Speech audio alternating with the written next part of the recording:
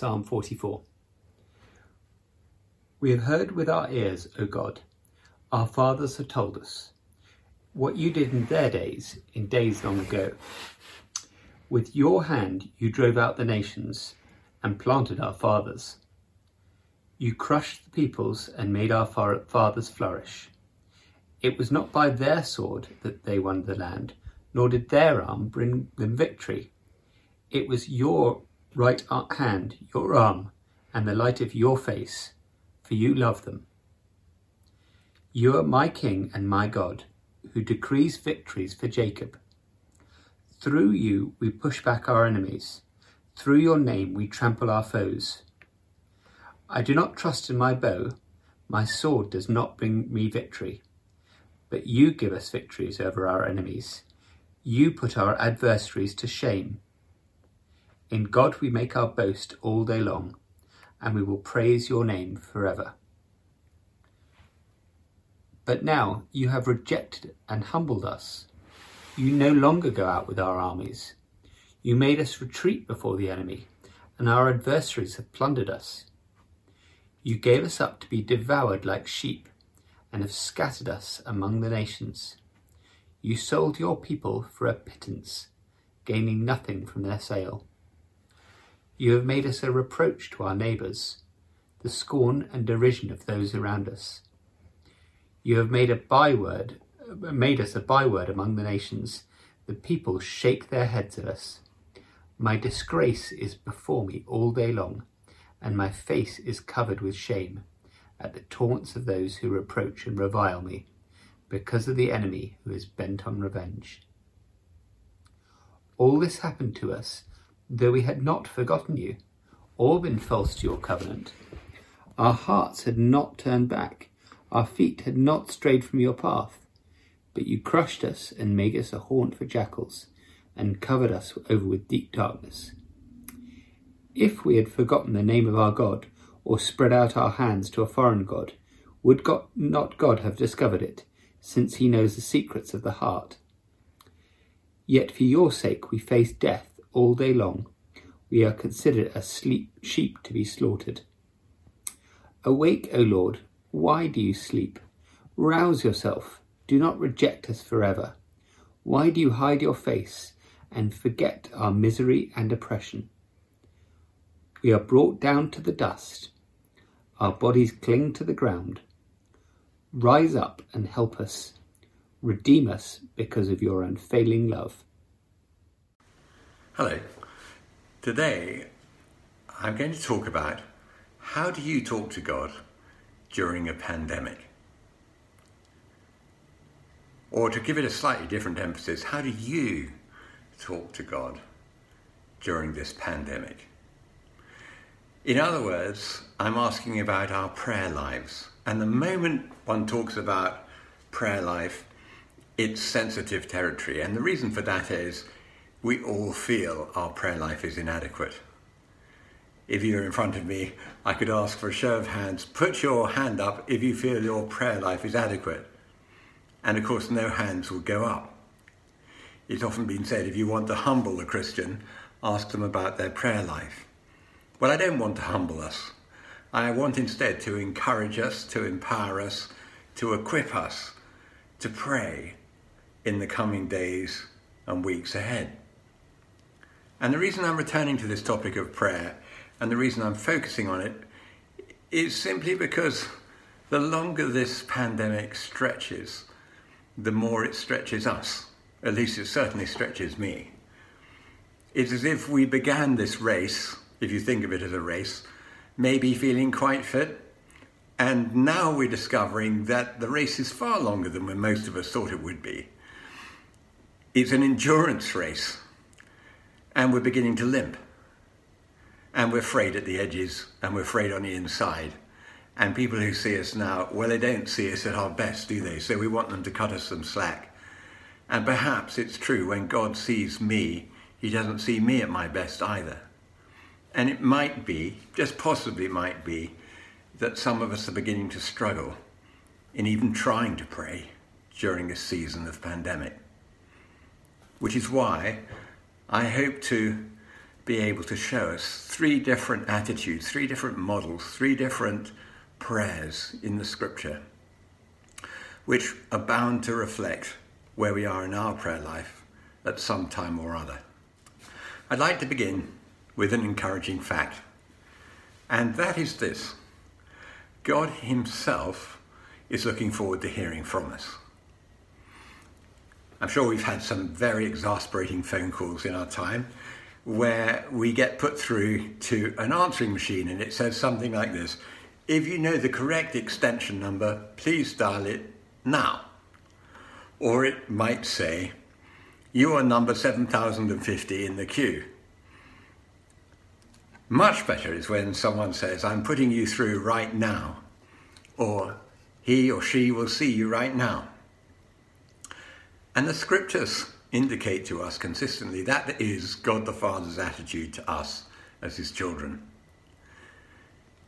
We won't dwell on this, but a key word you could look up if you wanted to in a concordance and trace through is the word access in Paul's letters. Paul says we have access to the Father through Jesus Christ.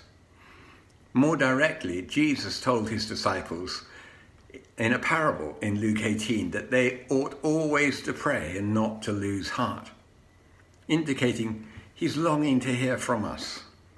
Paul wrote to the Thessalonians, pray continually. But it's still a challenge.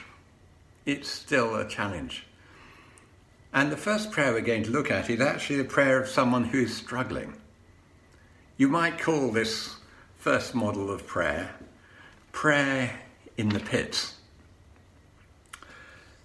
On my bookshelf, I have many books on prayer and 2 that I like to keep side by side, except that I've lent one to a friend, can't remember who it is, so they're not side by side. One of the 2 prayer books is by a Dutch writer called Henry Nouwen. And I'd like to read you what he writes from his own personal diary. It's about his prayer life. And evidently, he's struggling. Why should I spend time in prayer when I do nothing during that time but think about people I'm angry with, people who are angry with me, books I should read and books I should write, and thousands of other silly things that happen to grab my mind for a moment? The answer is because God's greater than my mind and my heart, and what is really happening in the house of prayer is not measurable in terms of human success and failure. And the remarkable thing is that sitting in the presence of God for a time each morning, day after day, week after week, month after month, in total confusion and with myriad distractions, radically changes my life. God, who loves me, doesn't leave me waiting in the dark too long. I might think that each hour is useless, but after 30 or 60 or 90 such useless hours, I gradually realized that I was not as alone as I thought. A very small, gentle voice has been speaking to me, far beyond my noisy place. So he writes, be confident and trust in the Lord. And what I think I get from that short extract is the grit and determination to keep going that he has. And it does seem just frank to admit, and not something I often hear people talk about, that our walk with God and our prayer life with God is likely to go in seasons. Sometimes, in the course of our life, prayer might well be an uphill struggle, and at other times it might seem incredibly easy. But at this time, when I think many of us are just so tired and weary and frayed at the edges, and we are dealing with massive issues, of course it seems reasonable and fair that prayer might be a challenge. And so our first port of call is Psalm 44.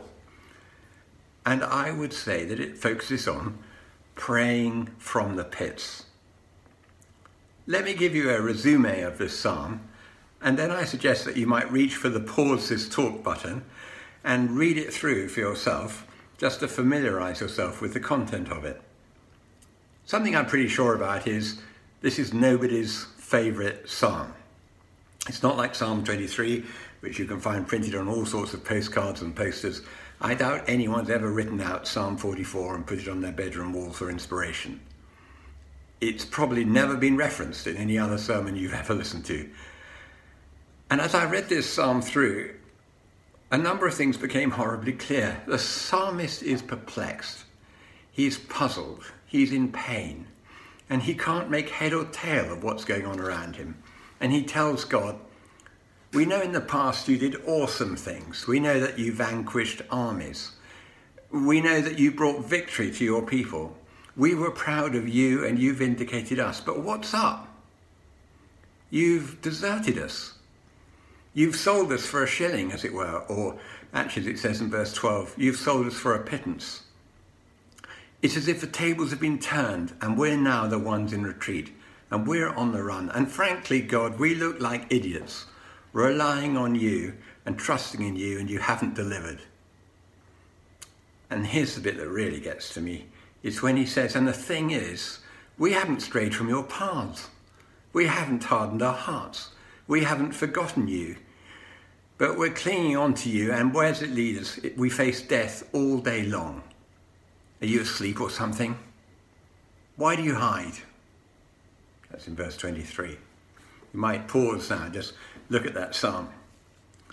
But let me make these observations from this prayer. What's it got going for it? Not a lot. But this.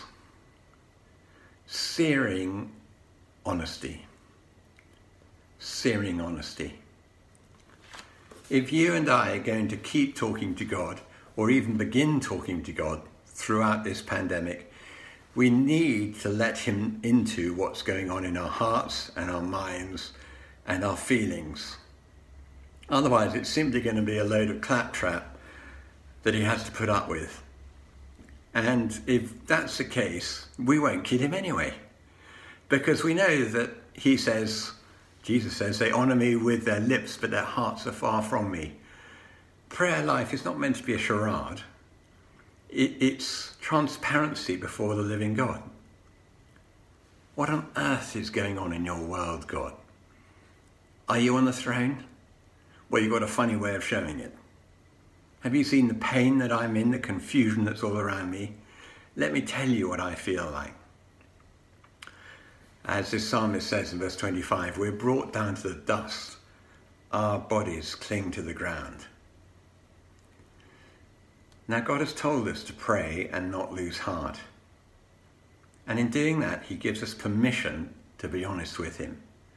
And only if we're honest with him will we keep the conversation alive, quite frankly. If we smother our prayers in platitudes, we'll soon dry up, because it's not sincere. It loses validity. It's like trying to bombard God with fake news. That's fake prayer. There is one shred of hope in this peculiar prayer, and it comes only at the very, very end with the last verse of the psalm, the last words of it. Rise up and help us, pleads the psalmist. Rescue us because of your unfailing love. Ultimately, our hope, or his hope, is not in the idea that he was worthy of love or deserving of love or had any claim on God's love. Nor was his hope or his peace dependent on getting some kind of ultimate understanding of the reason for the situation. We often ask the question, why does God allow a pandemic? Well, I don't know. But the truth is, I wouldn't really be comforted if I did know. But the plea is, Lord, we're coming to you and just banking on your unfailing love. And because of that, we're asking you to act. It's a confused prayer, isn't it? It's a prayer with more questions than answers. But as I've said, it's an honest and sincere prayer. And it's an appropriate prayer for life in the pits. So if you feel that your heart towards God is all scrambled and mixed up and you hardly know how to go near him and you don't even know if you do, you have permission from the scriptures to pray like this. And at least you're keeping the conversation alive. This is an appropriate prayer from the pits. But obviously, the pits is not a place you want to stay for longer than you have to. And I hope that the person who prayed this prayer in the Psalms, that he went to his friends and they dug him out of the pit, that they led him back into God's company, that he found solace and a way to worship with a heart closer to a heart of joy. And I want to move on now to the second prayer.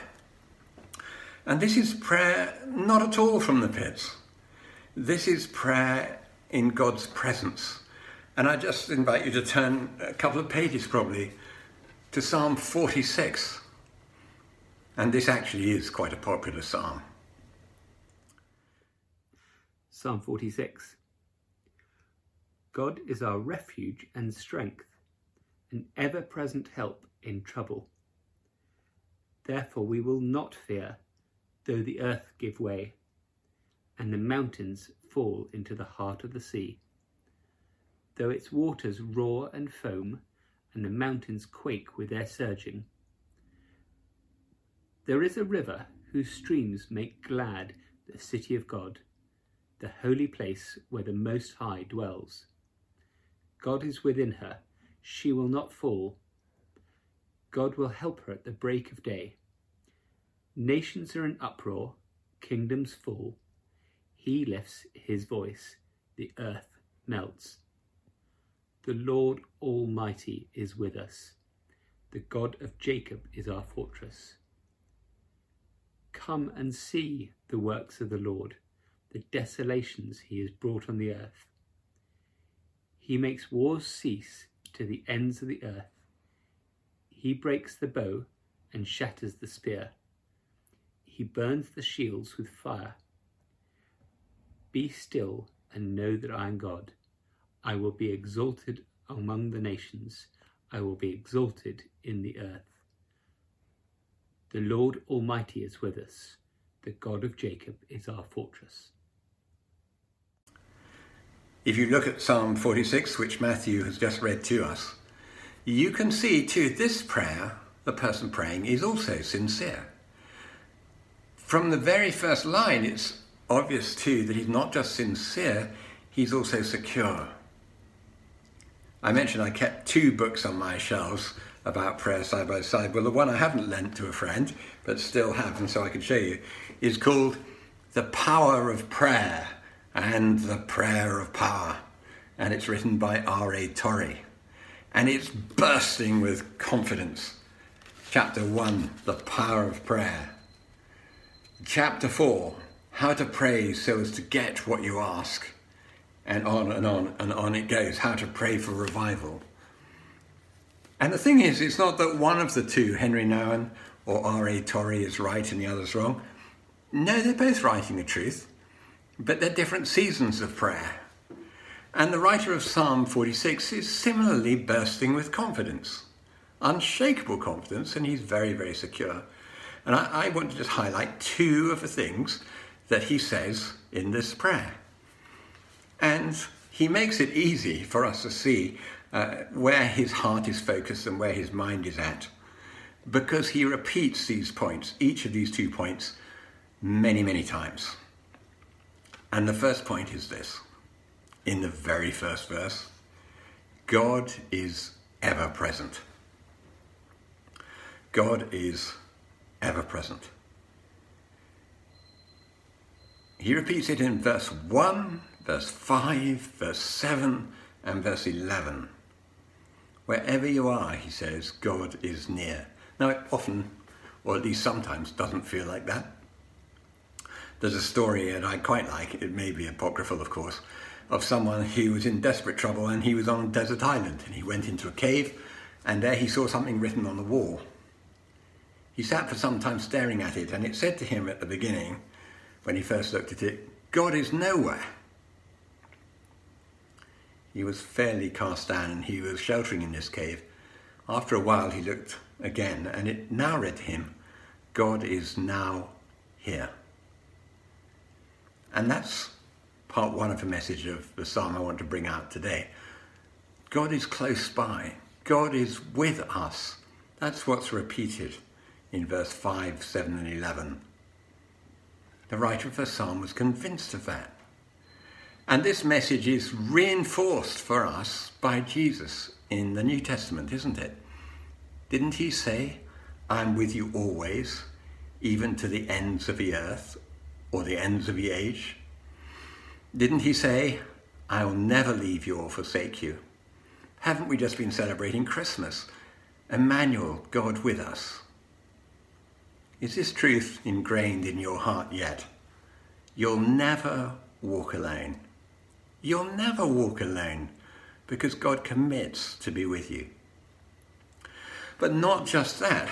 This psalmist is convinced of a separate thing, which is God is not just present, but as he says in verse 1, God is an ever-present help in trouble.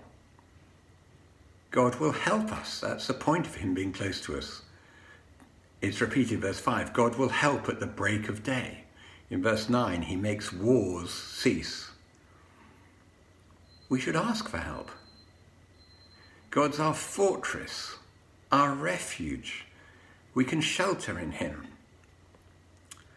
Week by week, I hope that as we read the scriptures, we're resourcing ourselves with confidence in this fact that that's God's character.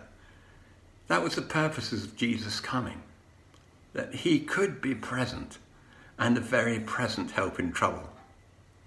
And when we put these two things together, a conviction and a knowledge that God is close and a certainty that he wants to help, then we're able to do what this psalm asks us to do, to be still and to know that he is God and to have peace.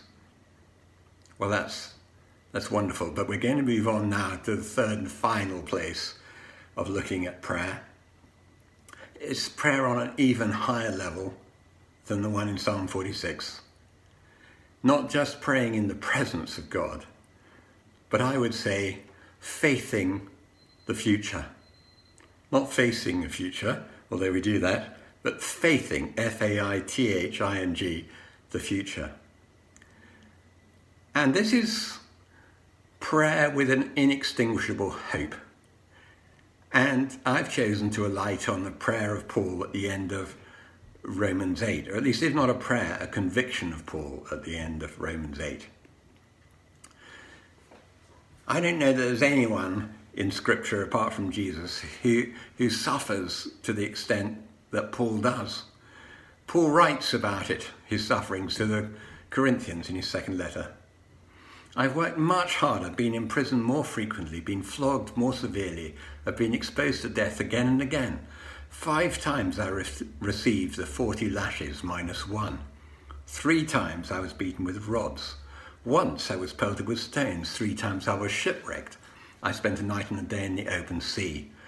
I've been constantly on the move. I've been in danger from rivers, danger from bandits, in danger from my fellow Jews, in danger from Gentiles, in danger in the city, in danger in the country, in danger at sea, in danger from false believers. I have laboured and toiled and have gone without sleep. I've known hunger and thirst and have often gone without food. I've been cold and naked. And besides everything else, I face daily the pressure of my work. So when Paul himself quotes from the psalm I read at the beginning, Psalm 44, the verse that says, "For your sake we face death all day long. We're considered as sheep to the slaughter." He's speaking with experience on his side. And what's his response? It's this: in all these things, we're more than conquerors. We shall overcome is his theme tune. How and why? Well, he says, I'm sure of this. We will overcome. We will have victory. Because nothing can separate us or drive a wedge between us and the love of God that is ours in Christ Jesus. To read exactly what Paul says, we're more than conquerors through him who loved us.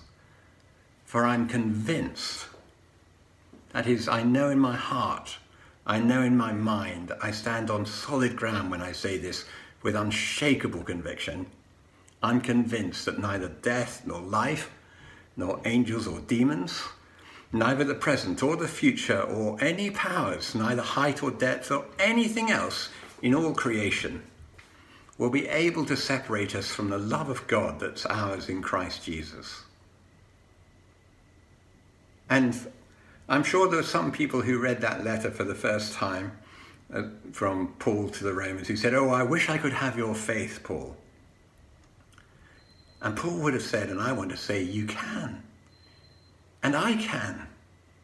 It's part of the good news. Paul says in this letter, everyone who calls on the name of the Lord will be saved. Have you done that? Are you doing that? Romans 10 verse 13, if you declare with your mouth that Jesus is Lord and you believe in your heart that God raised him from the dead, you will be saved. I'm convinced that nothing can separate us from the love of God which is ours in Christ Jesus. Not COVID, not lockdown, not isolation, not feeling afraid on the inside and the outside. Nothing can separate us from the presence of God in this life or the next if you'll allow Jesus into your heart. Friends, let's just notice as I conclude this talk, you don't have to be in a great place to pray. You just have to pray. The best way to learn about prayer, the best way to grow in prayer, the best advice I can give you about prayer is to pray. Never give up. Never give up. Even if as you're sitting or you're standing or you're walking, you don't really know what to say to God. Just share your heart with him. Call upon his name. Ask him for help. Ask the Holy Spirit to come and indwell in your heart and say to him, Lord, I'm here to be in your company. And I'm going to keep coming back to talk to you day in, day out for as long as I live. And I want to know you better, draw closer to you, to know that you're a God that will forever be with me, will never leave me, and are always there to help. Lord Jesus, help. Amen.